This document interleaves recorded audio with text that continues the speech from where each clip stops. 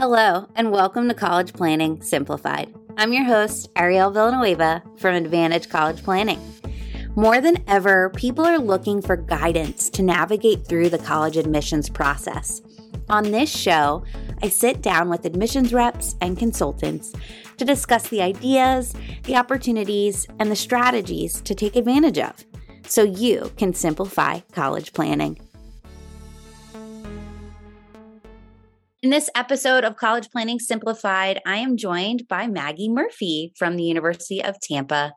Maggie serves as the Assistant Director of Admissions and is also a regional representative for North Carolina and South Carolina. Thanks for joining us today, Maggie. Thank you for having me, Arielle. I really appreciate the opportunity to chat with you. Yeah, I'm excited. We were just talking before about this being a busy time in the office, but also being super exciting. And I'm looking forward for our listeners to hear information about the University of Tampa. When I'm talking with families, they're always mentioning, oh, Tampa, it's so beautiful. You know, the riverfront, the Tampa Bay area. But I want to get a little deeper into the things that make the school unique, as well as the admissions process. So my first question for you, Maggie, is I love that the University of Tampa share a common value in this, but there's this like work hard, play hard energy. Can you share how that mentally prepares students inside as well as outside of the classroom? Absolutely. You're certainly correct that there is this ton of energy on campus. Anyone who visits UT can feel that enthusiasm with our students, faculty, and the staff. And we're really proud of what we've created. We're strong believers that you should love where you live and learn. These young adults, they're coming to us from all over the country and world.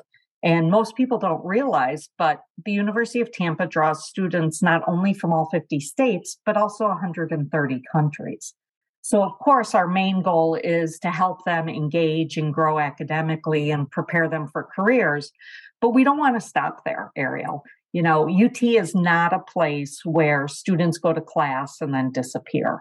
Right. Instead, they want and, quite frankly, expect a great variety of opportunities to be available based on, obviously, their wide range of interests.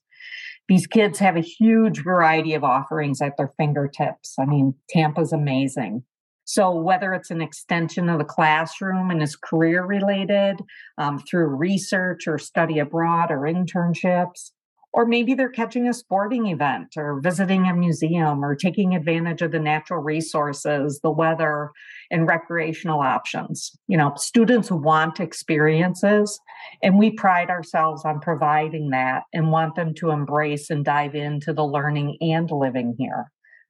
We want to see them discover their interests and develop their passions as people, not only students or future employees or employers. So we strongly believe that this approach is going to result in graduating productive individuals, and they're ready for the workforce. And then they also become game changers in their community. I love the idea of game changers. It's a nice way to think about it. When you're providing so much experiential learning and opportunities to not only engage with the community, but also kind of find your way and learn some of those soft and hard skills early on, I definitely believe it helps students feel more confident going into the professional world. So thank you for sharing that. I'm thinking now too, like the admissions process at Tampa, there are regional counselors as well as admissions staff. So can you speak to how the regional counselor evaluates an application, kind of looks at it, who is actually factoring in and considering the student's admissions decisions, and what criteria is used in that process? Sure, absolutely. So I've had the privilege, and I truly believe it is a privilege to be a regional rep, because I think it's really amazing to be embedded in an area or a community and then be able to read those applicants from the surrounding schools. So as you mentioned earlier, I do focus on the Carolinas. I also recently added Wisconsin, which is the accent cool. you're hearing. Yeah, that's my accent. Wisconsin is originally my home. But it's really wonderful. And I would encourage families to reach out and find out if there are regional reps wherever they're living for the schools that they're going to apply to. And the reason why is it's a great way to connect and learn more about the university and build that relationship. Not only with who might be reviewing their application, but just with the school as a whole. So in my experiences, and this is going to vary from school to school, but the hope and the intent of a regional rep is that they are familiar with each and every school that they are reviewing the applications for. So typically, admissions departments are not comparing students to schools or to students from other schools. So I'm located in the greater Charlotte area. I'm not pinning students from one school against another. Instead, I read in the context of the school that a student attends. So it is my obligation and job to know what activities are available there, what the academics are, what the course levels, whether it's an IB school, whatever the case may be, whether dual enrollment is there, because we want to make sure that we fully understand the educational setting that these students are in and how that translates to their academic overview or experience. And by having these regional reps, those individuals are able to do that. Not only know the curriculum in the school, but also build relationships with the college counselors that are at those schools and just keep that open dialogue and understanding of not only what we're looking for, but also what they're doing as institutions. Yeah. And thinking about how you're looking at a student as they relate within their school, we get a lot of questions, like you said, like comparing students one to another. So the idea of looking at a student within their school and what's available to them, I've talked with a lot of families, and there are some schools that are moving away sometimes from AP coursework. Mm-hmm. Is that something that you all would consider in the process? Like the school does not offer an AP curriculum, they are then not able to be, compared to if they were able to have an AP curriculum?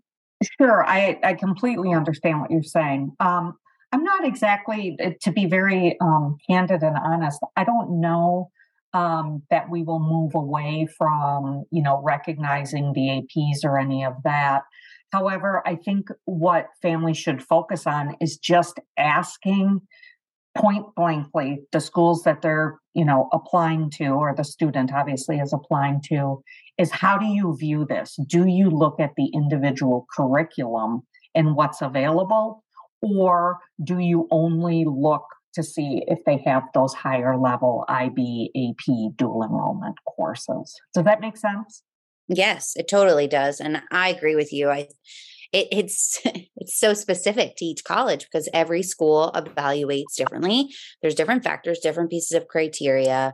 And it's just that reminder to kind of put the investigator hat on and see which schools are looking for what. So that's really helpful. I've been a part of so many panel discussions where schools do such a great job, high schools do such a great job of having representatives from different types of schools, sizes, private, liberal arts, whatever the case may be. And the common theme is always, it depends. And so that's where families really have to put on the investigator hat and pin down what it is schools are looking for and what criteria are going to be utilized. Yeah.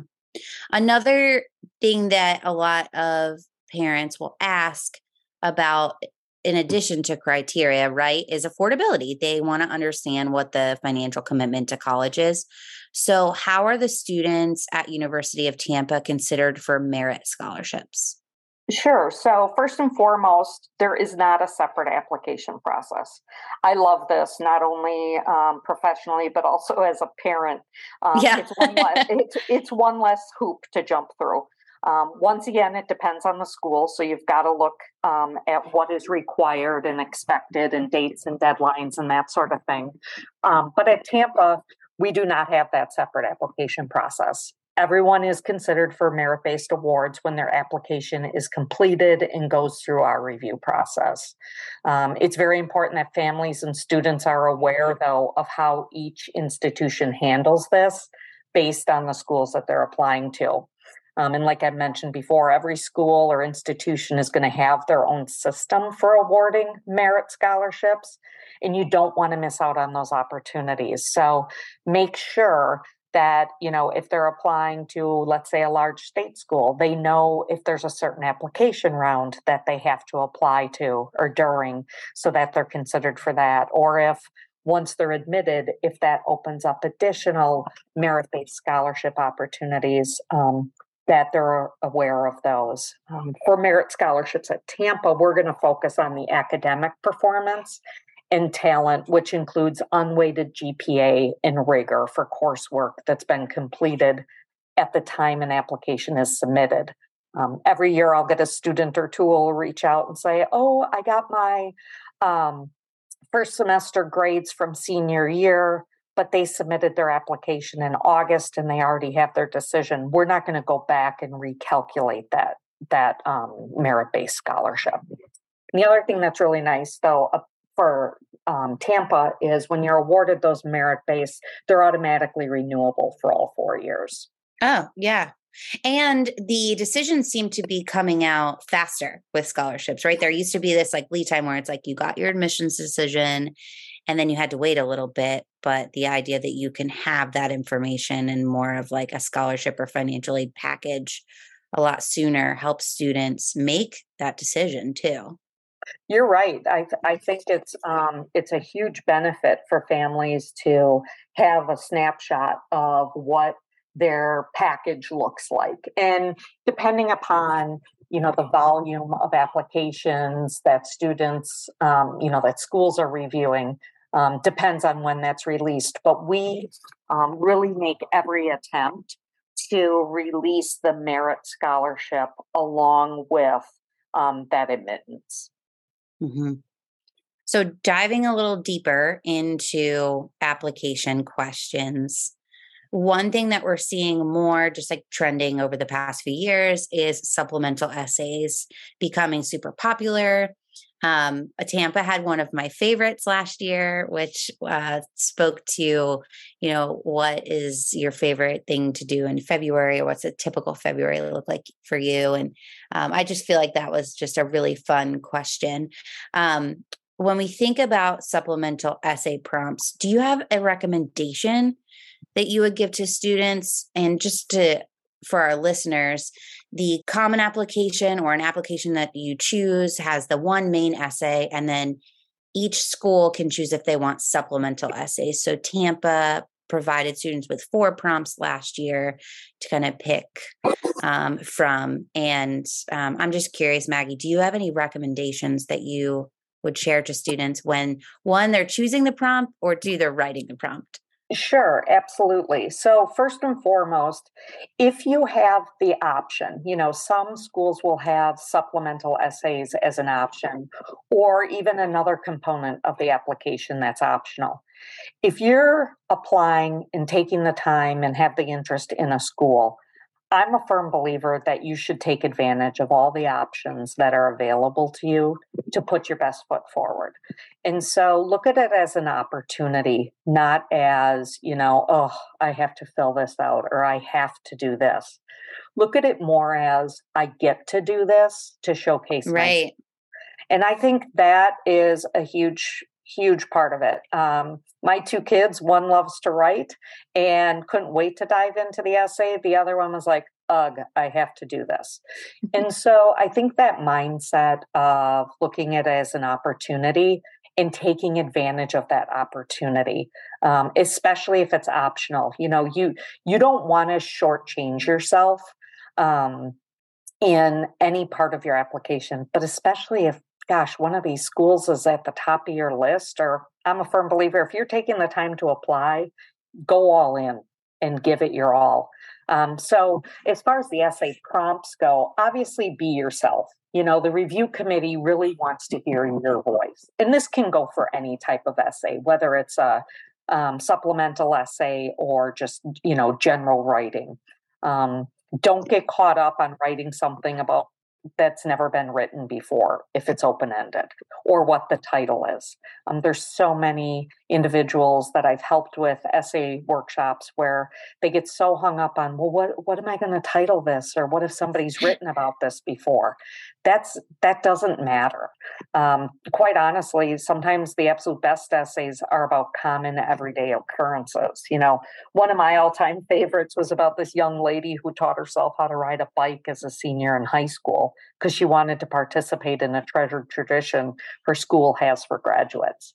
And hearing how she did that and why she did it, did I learn that she, taught herself how to ride a bike? Yes, but I learned so much more about her and her personality through her writing. Another essay, this is probably one of my all-time favorites, was a student wrote about her commute to and from school every day and what she thought about and was reflecting on, or sometimes worried about or not worried about, and how that changed from ninth grade to 12th grade. And you felt her maturity as you read it, and you felt her sort of dialing in and, sort of developing as a person. So that was really, really fun to read. But, individuals, they've got to use it as an opportunity to share something about themselves that isn't obvious from the fill in the blank portions of the application. And always make sure you're answering the question. If you are given, for instance, the February example that you gave, make sure you're answering that, not going off on some tangent. And just obviously, as with all writing, stay focused on the content quality and pay attention to the grammar and mechanics. That was amazing. I loved the examples that you gave too. We were actually talking about this before we started the podcast, but this reminder that, like, in the admissions process, the hope is that the student can share who they are in a short amount of time, right? There's not a lot of options, right? You pick a supplemental essay, for example, but you are able to feel something so much from those essays. And that is the reminder that the person that is reading it too wants to understand you and get to know the student and is genuinely interested in what you have to say. So this is just that reminder. Maggie said it perfectly, but for our students listening, like, be yourself and be true to who you are. Answer the question, obviously, but it could be a really fun opportunity to let the person in a little bit. And that does sometimes add a little bit of vulnerability at times, if that's the direction your essay is going. But how cool to think about all of the essays that you've probably read over the years, and just those two really stood out to you. So that's really nice. Is. Yeah, it is. It's in the one thing, Arielle, that I would add, as you mentioned, the vulnerability. We're reviewing these applications and literally going through thousands and thousands. And yes, we do read the essays. They're read at all the schools. What you don't want to do is, how do I phrase this? You don't want to throw up any red flags. You don't want to become so personal that it's uncomfortable. And I say that from a truly good place. Like, you have to remember that this is the purpose of this essay is to showcase yourself and to set yourself apart from other applicants and enhance the subjective portion of the application. But it isn't a diary entry, and students need to keep that focus, that it's a professional exchange. Yes. That is such a great ad, Maggie. 100%. That's great. All right. So this is my last question, and it could be It could be a fun one if you want it to be. But what was the most, or what is, right? We're still in this a little bit. What's been the most surprising thing during this application cycle for you? So for me, oh gosh, I have to be honest. Every year I continue to be blown away by the quality of applicants. My husband and I tease, we're like, okay, we would never get into college today versus when I was applying, in the 90s. Because the quality of the applicants is just off the hook. And it becomes more and more competitive every year. And I don't know if families fully realize, but schools are receiving record amounts of applications. I was just at a fair yesterday and everybody was like, just their jaw on the ground talking about, oh my gosh, we're hitting record numbers. We've got more applications, this, that, and the everything. So that the quality and the quantity of applications continues to surprise me. Um, for me, with the application cycle, I have so missed the personal interaction the last few years that was interrupted by, Yeah. um, the pandemic and just a variety of things. And so it's been so nice to see more and more people in person, be able to, sit across the table from them and see their excitement and sometimes anxiety and be able to just sit down and have real conversations and chat with them and be like, listen, you're going to college. If you want to go to college and that's on your list of what you're going to do, take a deep breath and, dive into the process, trust the process, but don't busy your mind with, oh no, I'm not going to get in anywhere. I mean, you're going to go to school if you want to go to school beyond high school. And so, with those conversations, just having that genuine renewal of energy that I'm feeling with families and their students, it's really fun. But I'll tell you what, the talent and quality these applicants are bringing to the table is making my job and all the other admissions workers harder and harder each year. I I agree. I sit down sometimes with my students in high school. I mean, I'm working with students sometimes as early as 8th grade. And I'm like, you're doing this already? Like I know. some of the things that not only are they like academically just like rocking it in school, but on Hmm. top of it, they're just investing their time in so many unique and cool experiences. And then the way that they're able to share it and talk about it, I'm like, well, yeah, the admissions office can obviously see that you are so passionate about this thing. They just kind of, you're right. Like when you see them in person, they just like light up and are able to talk about different things. So that's cool that you brought that up too. It really is. I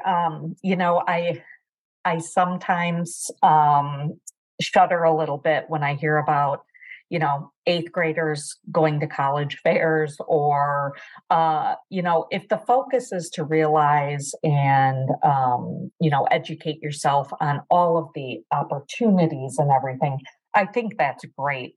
I always, when I've got families that are, chomping at the bit and they really want to start looking at colleges and that sort of thing, and they're in eighth grade or even ninth grade, I really have them focus more on, obviously what are their interests, but people need to realize the role that course selection plays and Yes.